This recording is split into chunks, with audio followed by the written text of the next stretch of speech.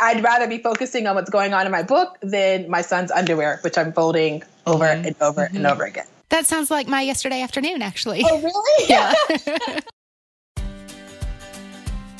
Hey, readers. I'm Anne Bogle, and this is What Should I Read Next, episode 129. Welcome to the show that's dedicated to answering the question that plagues every reader. What should I read next? We don't get bossy on this show. What we will do here is give you the information you need to choose your next read. Every week, we'll talk all things books and reading and do a little literary matchmaking with one guest. Readers, on our recent Ask Me Anything episode, I got lots of questions about recommending books for kids. When it comes to children's recs, I rely on people who know children's books, and Literati Kids sure does. Literati Kids is a book club subscription that sends 5 beautiful children's books to your door each month, handpicked by experts. They tailor each box with age-appropriate selections for children aged 0 to 12, and around themes like mystery, adventure, and history. My 10-year-old loved his Literati box and found several new favorite authors among their personalized selections. In addition to the books, your child receives artwork from world-renowned artists, personalized stickers, and other fun goodies in each monthly box. Go to literati.com/readnext for 25% off your first 2 orders and pick your kids' book club today. Remember, no one else has kids' book clubs like these. Only at literati.com/readnext can you get 25% off your first 2 orders and receive 5 incredible kids' books curated by experts delivered to your door every month. That's literati.com/readnext. Want a confidence boost? Take coloring your hair at home to the next level with Madison Reed. Get gorgeous professional hair color delivered to your door starting at $22. This is game-changing color you can do at home and look as if you just came from the salon without the time or expense. At Madison Reed, master colorists blend nuances of light, dark, cool, and warm tones to create over 55 gorgeous multi-dimensional shades. Find your perfect shade at madison-reed.com. What Should I Read Next listeners get 10% off plus free shipping on their first color kit with the code READ. Use the code READ, R-E-A-D, at madison-reed.com. If you're feeling a little deja vu this week, it's because guest Oshita Moore has been here before. Reach way back in the What Should I Read Next archives, and you'll find her in episode 7 talking about uplifting books, fan fiction, her audiobook addiction, writing her first book, and the importance of what she calls her Brown Girls bookshelf. Today, I'm catching up with Oshita to get updates on that bookshelf, her own book, and the podcast that was just a baby project when we first chatted. After I've caught up with her, we'll rewind the clocks and experience the original interview that started it all way back in 2016. Let's get to it. Oshita, welcome back.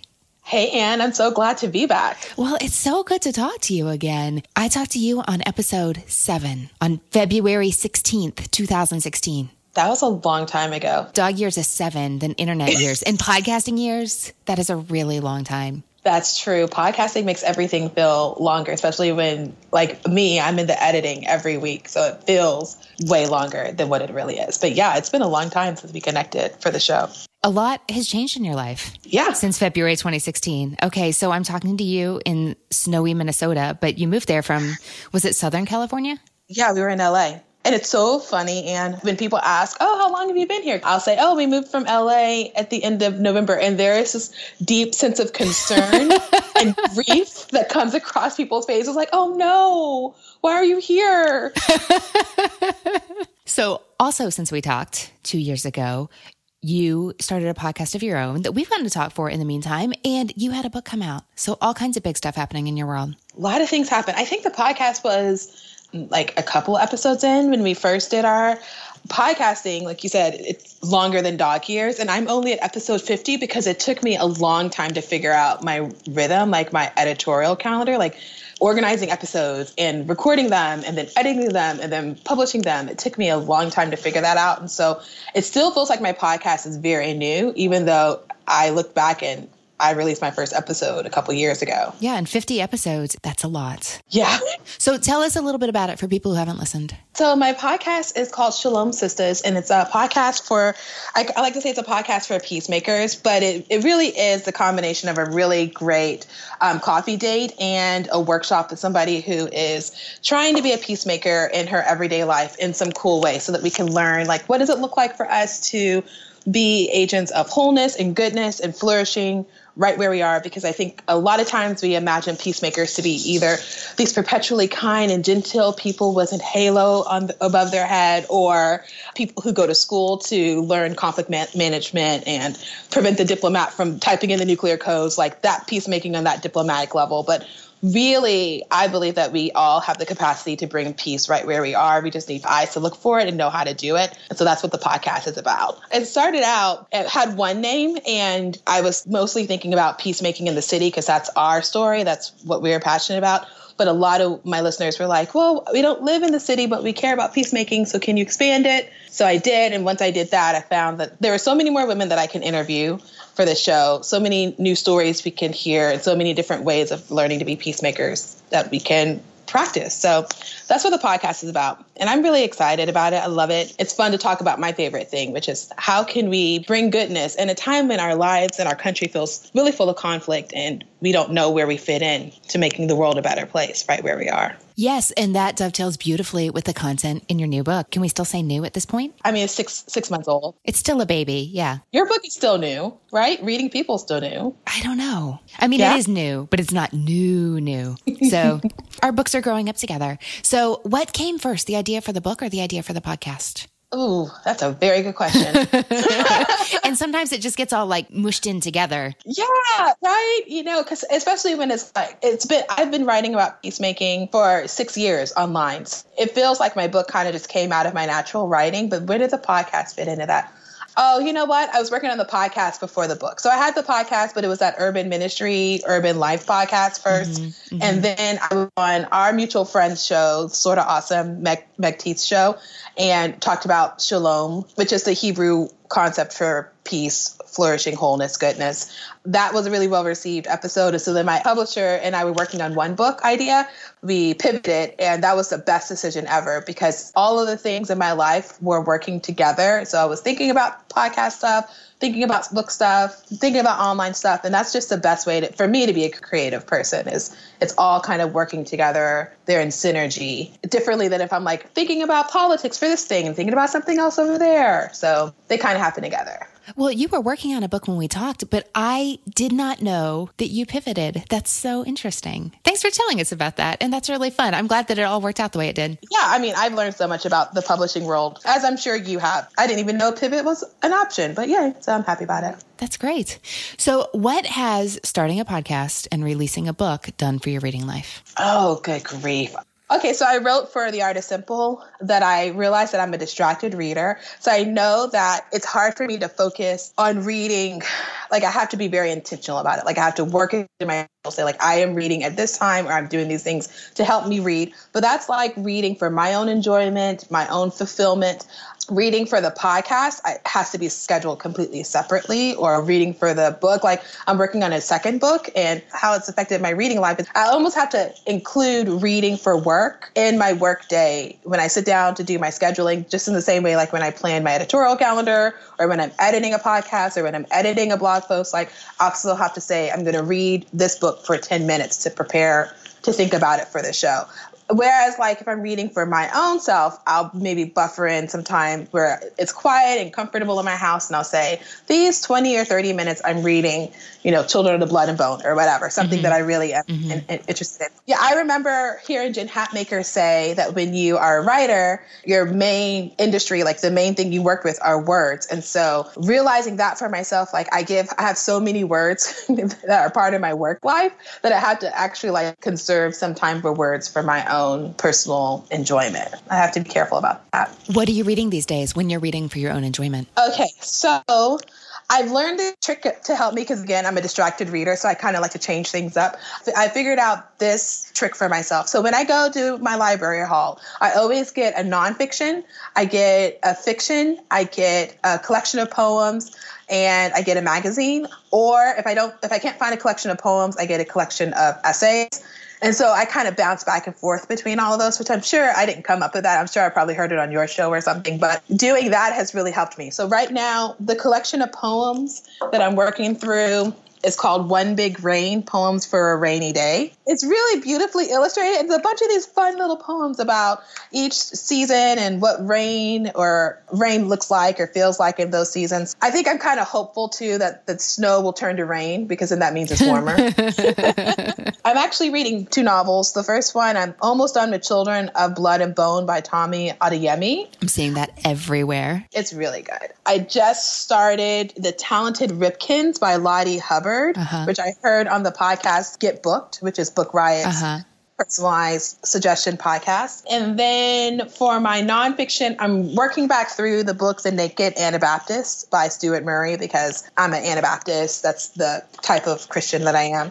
I just wanted to go back and reread Anabaptist and Anabaptism. And so The Naked Anabaptist is my nonfiction. So that's what I'm working through right now. And it's been really helpful to kind of have like those different books. So I can say, oh, I feel like diving into this book. Also, with Children of the Blood and Bone, I have it on audio. So I use the Audible credit for it. So sometimes when I feel my mind wandering, because I'm a distracted reader, I'll pop in the audio along with it so that I can read it, especially when I come across Yoruba, which is a language that I'm not quite sure how it's supposed to sound in my mind. That's super helpful.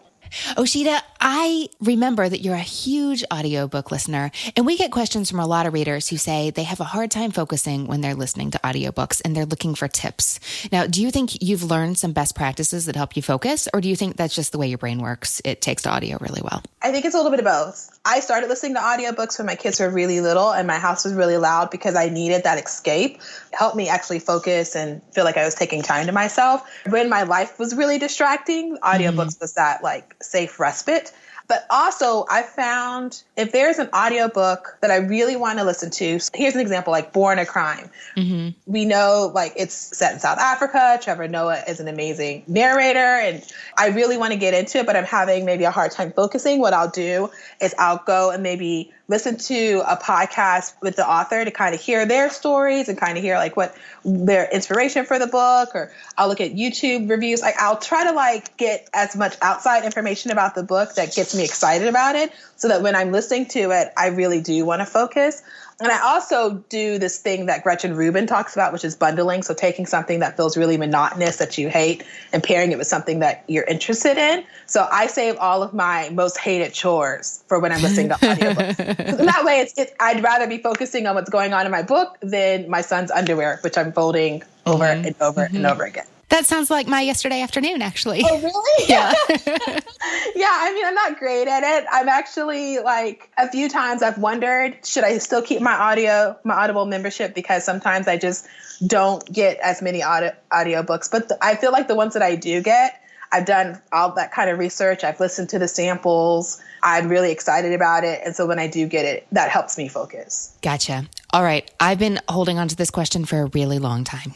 Okay. What is the current status of your Brown Girls bookshelf? I really love this question because I was thinking about the Brown Girl bookshelf for my daughter because she is really starting to get really into books and How old is she now, Oshita? She's 11. Okay. She likes to read biographies. She's not very into fiction, but she prefers nonfiction to biographies. But I want to read a book with her. I tried to get her to read all the way through A Wrinkle in Time with me because we were preparing to go watch the movie together.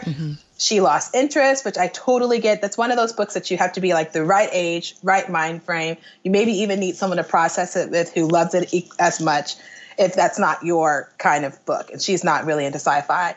But I do have a book sitting with me called The Bells by Donnell Clayton.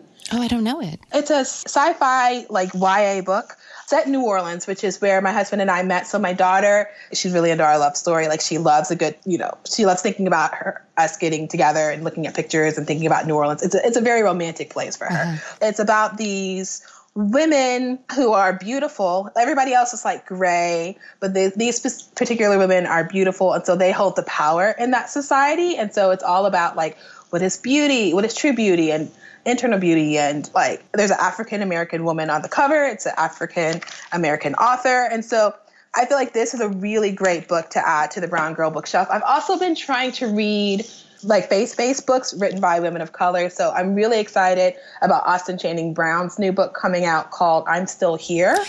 I got that yesterday. You did? I can't wait to get started. I'm really looking forward to it. I'm so looking forward to that book. So I've been thinking a lot about reading more women of color who share my faith perspective and hear their stories and see how it lines up with my story. So yeah, that's how it's going for me. I think the suggestions you gave me were a really good start.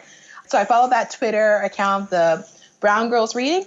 I can't remember if that was the Twitter account you suggested to me. We talked about Black Chick Lit, who have since started a podcast. Yes, that's another thing, is trying to find other mediums for learning from Black authors or Black readers to help me build that bookshelf. For readers who want to steal the books off the shelf and put them on their own, what are a handful of titles that you've really loved over the past few years that you would recommend as starting points? Definitely, I would add Children of the Blood and Bone. The Wedding Date by Jasmine Guillory just came out. Yeah. That was like my guilty pleasure. I really so that's going to be a little much for some readers. It's pretty racy, but I thought it was so fun. It was fun. So I'm okay with a little steamy. I felt like she handled the steam pretty well. It wasn't, but it could be a little racy. I really liked, this is going to be so racy. But I actually really liked it. We're going to need more wine for this, from Gabrielle Union. I haven't read that. Okay. The reviews were so mixed. Okay. Tell me about it. Well, okay. The reason I liked it is because I am a child of the 90s for sure. And Gabrielle Union was the picture of the beautiful, fun, best friend. And, of course I'm a Black woman. So as a Black teenager, I was looking at her being like, oh, she was the friend in all of our favorite teen rom-coms, right? Yeah. I've always had a special affection for her. Also, she has a really fun Instagram account. I really love her relationship with her husband. And so when I got the book, I was traveling, and I think I just needed something because I was delayed in the airport, and I just needed something to take my mind off of being frustrated about the delay. And so I started reading it in one of the bookstores at the airport, and then I was like, you know what? I'm just going to get the audiobook. So I got it, and she's an actress, so it's really well read. The stories are really funny, but what I think I love most about it, if you can get past some of her language, and she's very open about her sex life, if you can get past those kind of things, it's a really interesting look at a Black woman's story coming of age in a predominantly white community, because she was raised in Southern California, and her family was the only Black family on the block. Her dad was a very successful businessman. And so if that's a story that you don't know anything about, or that you're interested in learning, what does it look like for a woman of color to come of age in predominantly white spaces? That's a really frank, it's like a best girlfriend telling you, this was what my life was like. Mm-hmm. And so much of it resonated true for me because I grew up in a predominantly white neighborhood. So I would say those books to begin with. Make sure I'm saying the title right. Amina Owen Brown's book. Ooh, How to Fix a Broken Record. Yes, How to Fix a Broken Record. That one is on my bookshelf, and that's really good. And then let me think what else. I really even though I just started, I would say The Talented Ripkins. If you like magical realism, it's a really, really good book. It's about this guy who is at the end of his life, and he has this ability where he can create maps in his mind. And so he hid all this money throughout the course of his life. Well, at the end of his life, these mobsters come to him because he stole some of their money, and he has to repay the debt or they're going to kill him. So he goes back to Florida, and he's collecting all the money that he hid because he has this ability to create maps in his mind. And then he picks up his niece. Everybody in his family line has this ability to do something that makes them a little bit superhero. Mm-hmm. And so she has an ability too. And so he has to teach her how to use her ability and how to function in the world.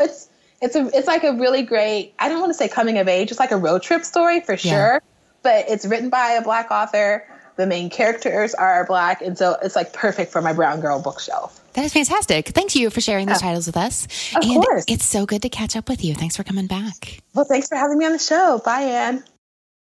Readers, if you love What Should I Read Next, you're going to love being part of our Patreon community. That's where we share bonus episodes, including follow-ups with previous guests, interesting conversations that were cut for time reasons, and One Great Book style episodes where I tell you all about recent reads that I adore. In addition to the extra audio, you get access to our super secret spreadsheet vault with the full list of all the books guests love and my 3 recommendations from every episode in an easy-to-search format.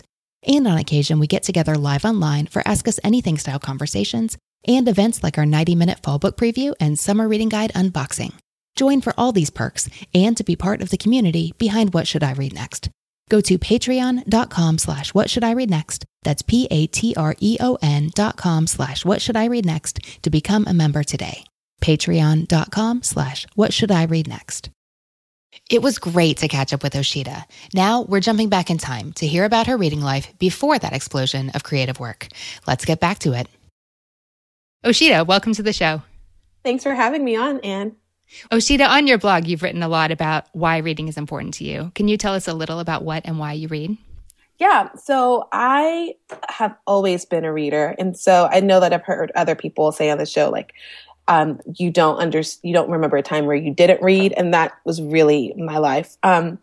My parents had a huge yard and we had a lot of big trees. And so I had like my tree that I would sit under and read. It's, very idyllic, I guess. Mm-hmm. But I was always reading. And so I love to read a lot of really good fiction that has the ability to take me from where I am and drop me into an exotic and new place that I would never actually be able to go to. But because I'm reading this book, I can experience it. And so I just really love the ability of authors to fashion sentences to transport you from one place to another. And then I also read a lot of nonfiction about, I'm a parent, so like parenting things. Mm-hmm. We do a lot of work in the inner city, so I like to read books on justice. I'm working on a book, and so I'm doing some research for that. So those are the reasons why I read. I do have to, I feel like I have to admit that I tend to listen to stories more. So fiction, I really love audiobooks because I think that the narrator adds just another level of just interest to a story with the accents and voice inflection. Mm-hmm. And I do most of my actual like reading like with my nonfiction. And I'm one of those active readers. I have to have a pen and a highlighter and I make notes in books. And so it's kind of hard to make notes along with a fiction book. And so that's why I'm a huge Audible fan. Uh-huh. Yeah. That sounds good. Okay, here's how this works. You're going to tell me 3 books you love, 1 book you hate, and what you've been reading lately, and then we'll talk about what you should read next. Okay. Let's start with your favorites. Tell me 3 books you love. Okay, so 3 books that I love. The first book that I love is A Discovery of Witches by Deborah Harkness. Mm-hmm. And so I typically am always asking the question, what should I read next? And so I like to go to bookstores and libraries and see the shelves where either the librarian suggests or, your bookseller suggestions. Like I love just standing there and reading and hearing why people love to read books. And I had never heard about A Discovery of Witches, and apparently it had been out for a long time because when I read it, the second book was already out. Mm-hmm. But it was my librarian's pick for around, I think maybe Halloween, because Discovery of Witches is a story. It's basically Deborah Harkness thought, what would a vampire and a witch do? Like, what would their life be like their everyday life? Like, what kind of jobs would they have? And then what kind of story would they have if they fell in love with each other? Uh-huh. So the librarian said, it's like Twilight for grown-ups. I remember that line, and immediately, I'm like, no. I am not into the whole Twilight craze. But then she went on to talk about how rich it was in history and how well written it was, and it was a page turner for her. And so I checked it out, and I was completely hooked on A Discovery of Witches. And I got it in the audiobook so I could listen to it. And so that for me is one of like the best kind of fiction, like my best favorite fiction that I've ever read. She does this interesting thing where it's in first person for the first couple of chapters from the witch's perspective, Diana. And then she switches and it's kind of omnipresent from like watching Matthew kind of process how he's falling in love with Diana, which I know kind of sounds so like, I don't know, lame, like they're falling in love, but it was really interesting. I think it was just, and the way she did it, and it wasn't jarring, because sometimes, when you read a book and they switch up like that, you're like, wait, what just happened? Right. But the way she did it was so seamless. And then she kept doing that throughout the book. And so it just created just this really well-rounded story. So Discovery of Witches, my all-time favorite fiction. My next favorite book would be Pastrix by Nadia Bolz-Weber. Mm-hmm. Tell us a little bit about that. Yeah, I chose Especially, that one. I didn't know Pastrix was a real word until quite a bit into the book. I know. I thought it was just some pejorative word that they made up for her because she's a woman pastor in the Lutheran Church. So Nadia Bolz-Weber, I really loved Pastrix for a couple of reasons. I really think she's a beautiful writer. And she's very honest to her voice. And so I feel like sometimes somebody can be a beautiful writer, and then when you hear them speak or you're there at a reading, they sound nothing like their writing voice. But with Nadia, it sounds like, oh my gosh, she actually sounds like this. And she's able to write so well. And so there's some cuss words in it, and she talks about some really great I think the first word in the book might be, might get bleeped. Right. So that's, but that didn't bother me because it just felt really honest. And I loved Pastrix because the subtitle is something like The Cranky, Beautiful Face of I forgot the subtitle, but I just really loved her faith journey and how she was really, she had just such a rough start. And then now that she's this pastor and she's just able to communicate her faith in a way that's really accessible for everyone. Mm-hmm. So I loved that. Now, that's a memoir. Does that mean you read it with a pen and a highlighter? So actually, no, because I usually listen to memoirs. And the next one I'm going to share is a memoir too. And I especially love memoirs that are read by the author. Uh-huh. And Pastrix was read by Nadia. And so that's one that I got through Audible. The last book that I love is A Year of Yes by Shonda Rhimes. And it's fairly new. I think it just came out in the past couple months. Yeah, it seems like it's still everywhere. It's still everywhere. I mean, and it's still full price at Target. the true sign. Right. So Year of Yes. I never even knew who Shonda Rhimes was. My husband and I kind of binged watched Scandal for our anniversary one year. And I didn't realize who she was in connection to. She kind of owns Thursday night TV between Grey's Anatomy and Scandal and How to Get Away with Murder. I didn't know this about her. Now, it's been a while since I read maybe half that book. I haven't finished it yet. You can tell me why I should. She's a writer for those shows, isn't she? Right. So she's the show creator and she's the writer, so the story runner. So she has people that write for her, but she's the one that she uses this analogy in her book that she lays down the track for the train to drive on. Uh-huh. So she's the one that sort of like lays the story out for everyone. So she decides what happens. Exactly. That's a lot of pressure. That's a lot of pressure. And so I picked up Year of Yes, because like I said, I didn't really know who Shonda Rhimes was. Why should I listen to her? But one of my good friends who studied African-American literature for her master's, I was telling her about my desire to read books written by more African-American women this year. And she said, oh, right now I'm reading A Year of Yes and it's given me life. You need to read it right now. That sounds good. So, I know, right? And so I got it based on her recommendation. And what I really love about A Year of Yes, because I think with a topic like, I'm going to say yes to all the things that scare me, it's kind of a trendy thing that people are talking about right now. And so for that reason, I wanted to turn my nose up at it. But I think the way she is able to talk about her fear and the way she's able to talk about the things that have held her back from saying yes, and she's really good at her self-reflection. She's so good at that, but she's also really funny. Now, tell me a book you hate. Okay. I hate this book. And I feel so bad for saying it. I feel so bad because I know people love it so much. It's been revolutionary for a lot of people. But I really, really hated The Help. There are so many reasons to hate a book. Tell us why it's your pick here. Okay.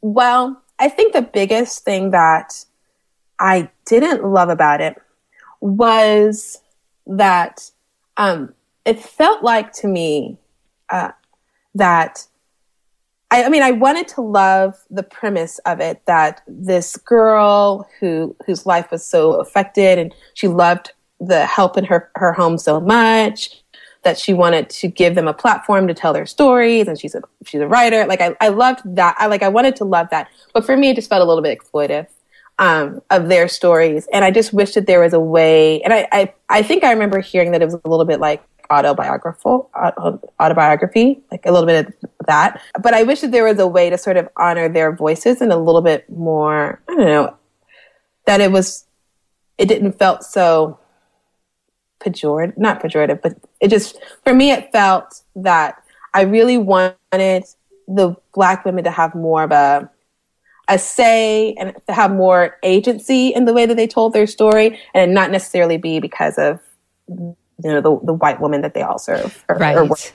And it is true that so many people love that book, but The Help has received a lot of criticism, like from scholars and from women on the street, for exactly the reason you're talking about. Right. And the other thing too is I feel like a lot of our stories, African American stories, center around slavery or the civil rights movement. Mm-hmm. And so for me, the fact that this book sort of blew up and it was really honing in on that time, I felt like it just celebrated that time, or it gave more attention to it. And it kind of perpetuated for me it made it harder for me to find books and love books that talk about all the joyful things about being African American. Mm-hmm. And our stories not always have to be centered around that. And then we're celebrated because we're these amazing servants at this one point of time in history, which, and then I was just really sad with some of the relationships in the book, and they didn't feel very authentic to me. And so I tried to go to the book with a really open mind. Mm-hmm. And I was actually had no interest in reading The Help until one of my girlfriends wanted to see the movie. And so I have this thing where if there's a movie out based on a book, I won't see the movie until I read the book. Mm-hmm. It just doesn't seem fair. And so I forced myself to read it. And, there were some truly beautiful moments. And I think the writing is pretty great. But I just wish that there was more, again, like agency of the Black women in the book than there was. I hear you on that. I never did see the movie. Yeah? Better, worse, worth it? I mean, if it's on, like, USA and you're folding laundry, sure, turn it on. Okay, ringing praise. I got it. Yeah. Osheta, what are you reading right now? Okay, so right now, I am trying to read, like I've mentioned before, I'm trying to read books by African-American authors or with an African-American protagonist. Mm-hmm. So I'm reading Brown Girl Dreaming by Jacqueline Woodson. Uh-huh. How are you liking that one?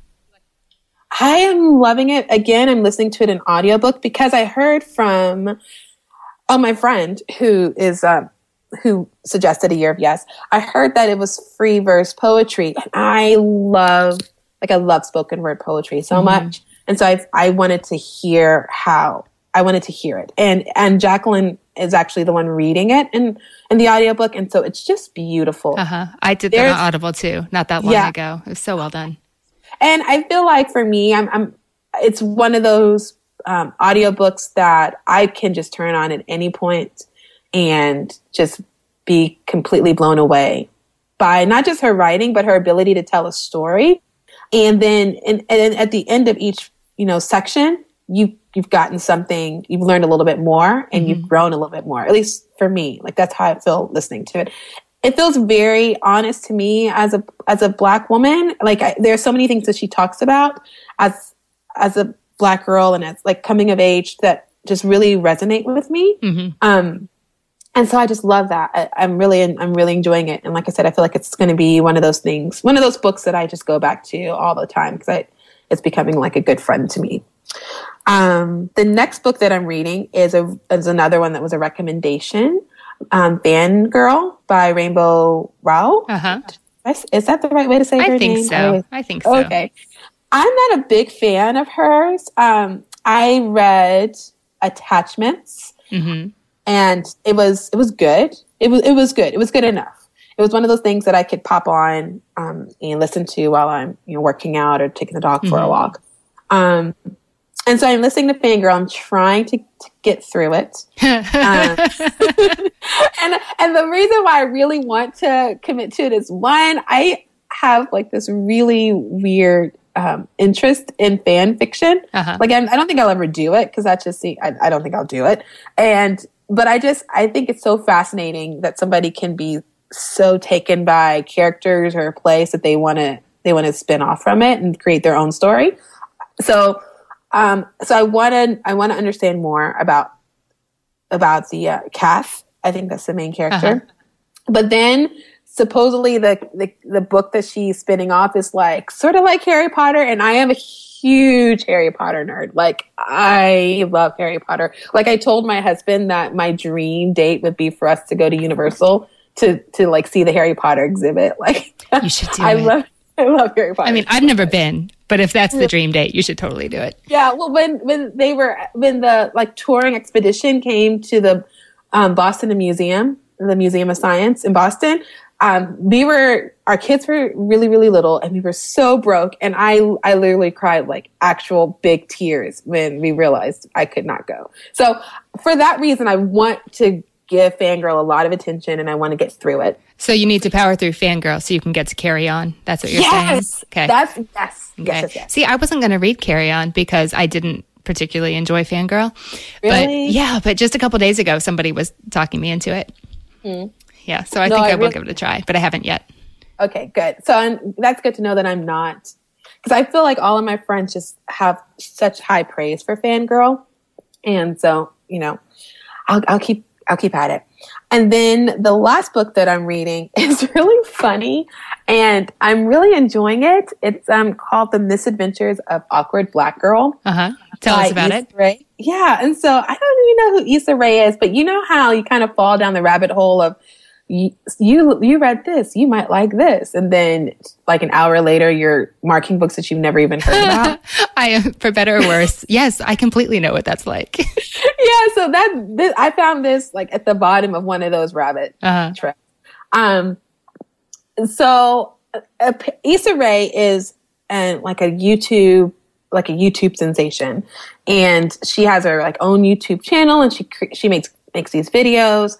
And she's her family is from Singali, and they actually they're from Southern California. So her dad has a health clinic in Compton. So we're in LA, so it's not too far from us. What I really love about this book is it's funny. She's able to talk about hard things like hair, like our struggle with our hair. And be so fun, like so entertaining about it, and so self-deprecating, but also just empowering. Like I feel so good about having a black girl hair now that I've read Misadventure. Not that I didn't love our hair. Like for Black women, our hair has always kind of been like this fraught topic that we have, and we do so many different things to it, and we just and so she talks. There's this whole section where she talks about that, and it was just like I said, empowering. She also mentions how she never felt Black enough, and she didn't quite understand some like culturally Black things, and so and that kind of like falls into that awkward Black girl kind of part of the title.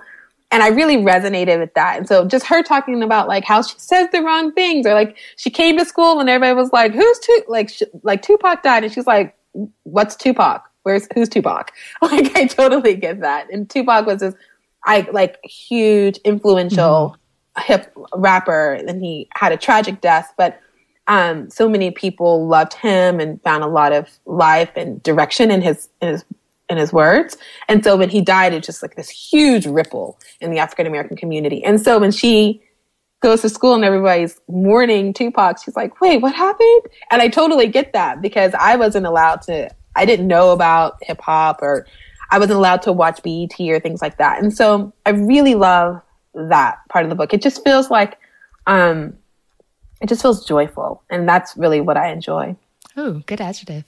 Thanks. Okay. Is there anything you want to be different in your reading life? Yes.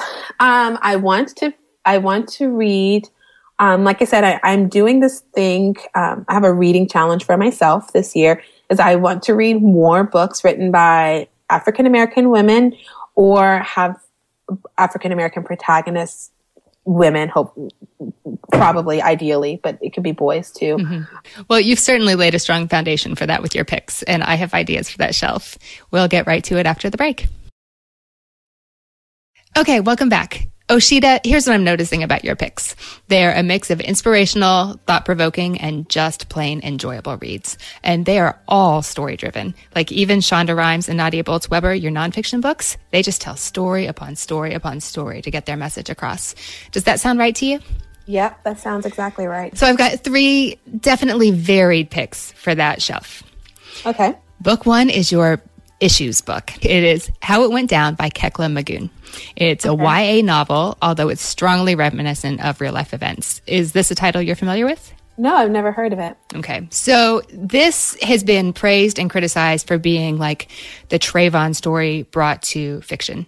It's nuanced, it's thought-provoking, it's about a neighborhood shooting that may or may not be connected to gang violence, depending on who you believe, because she tells the story from multiple points of view, and those often conflict. So it's the unreliable narrator times 10, because you have no idea who can be trusted and who can't.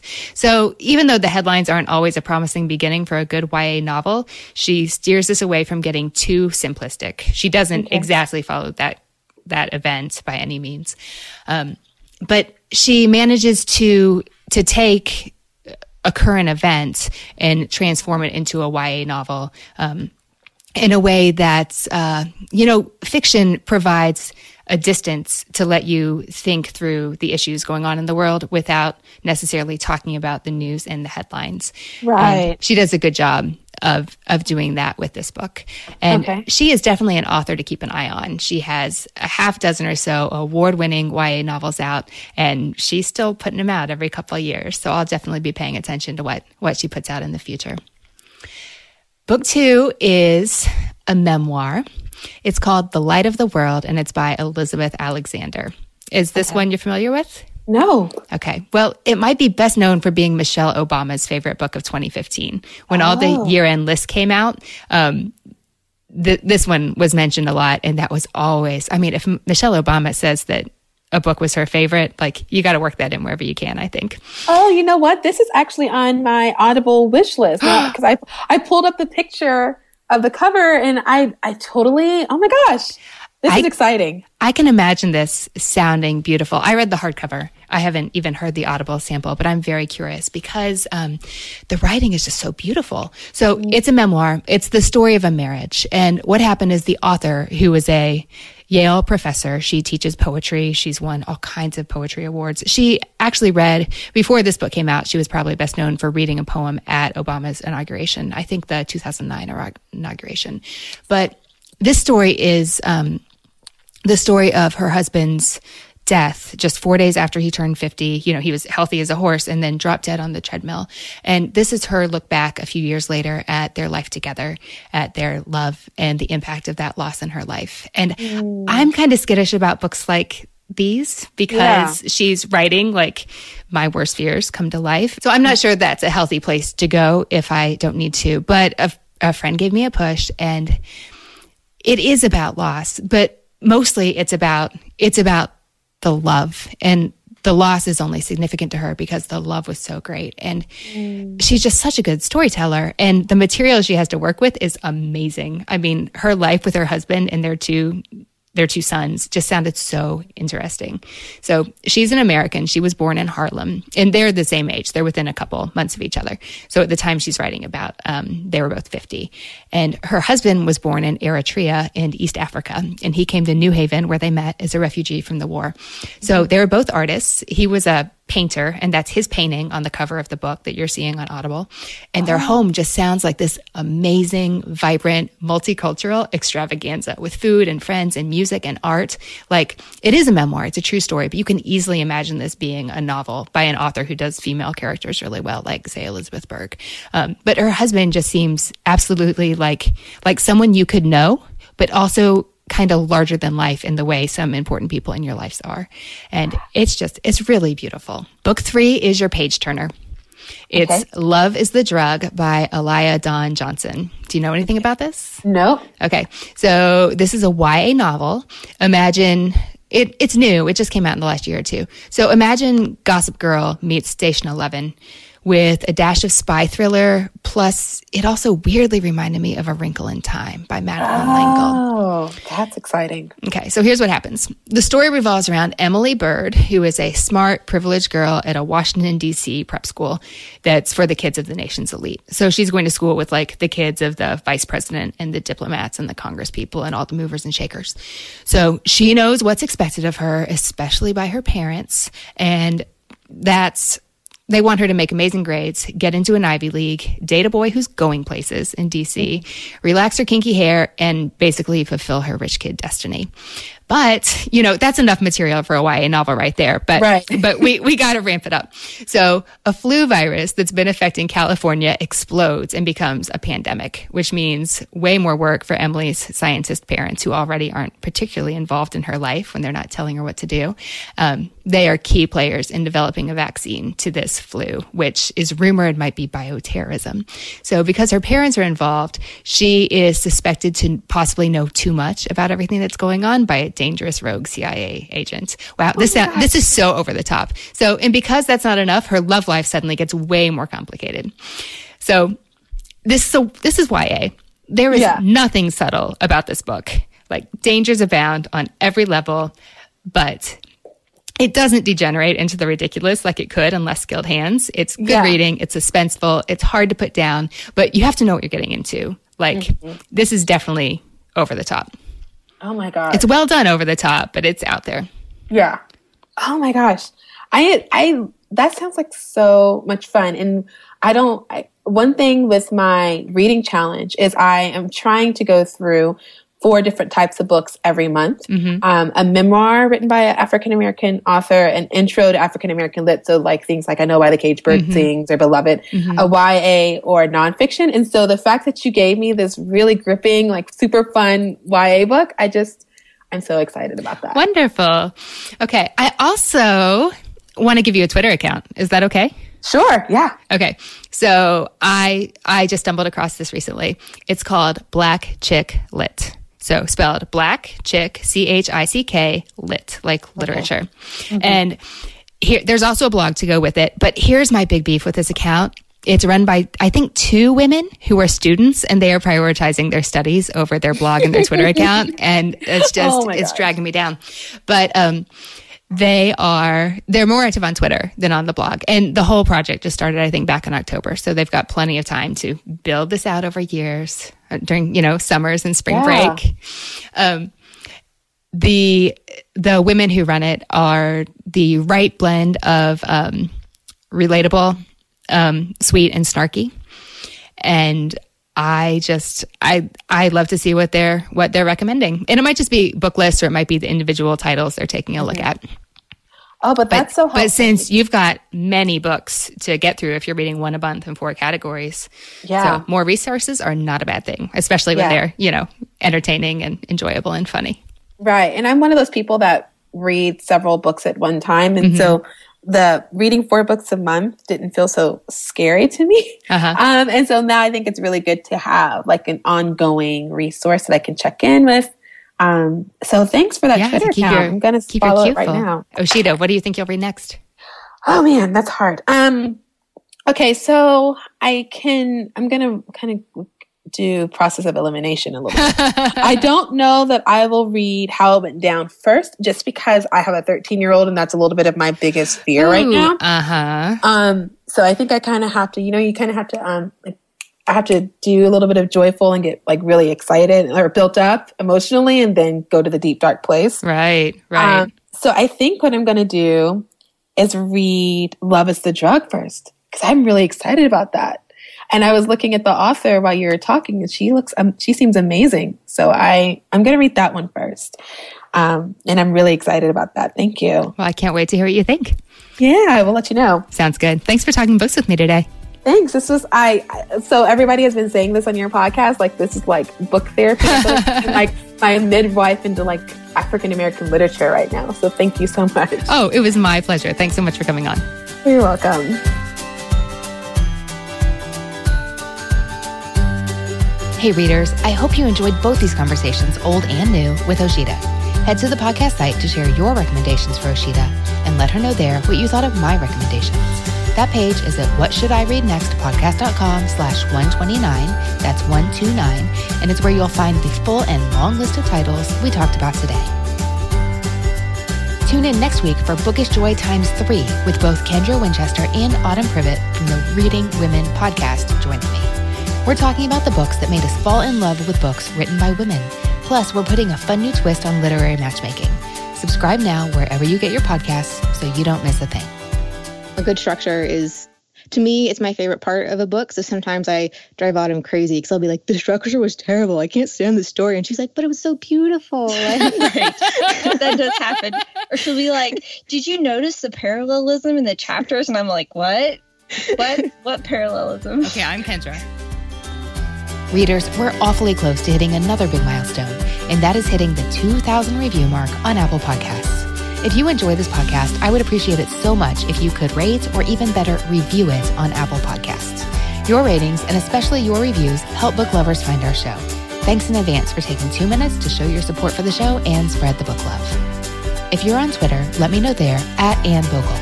That is Anne with an E, B as in books, O-G-E-L. Tag us on Instagram to share what you are reading. You can find me there at Anne Bogle and at What Should I Read Next. Readers, that's it for this episode. Thanks so much for listening.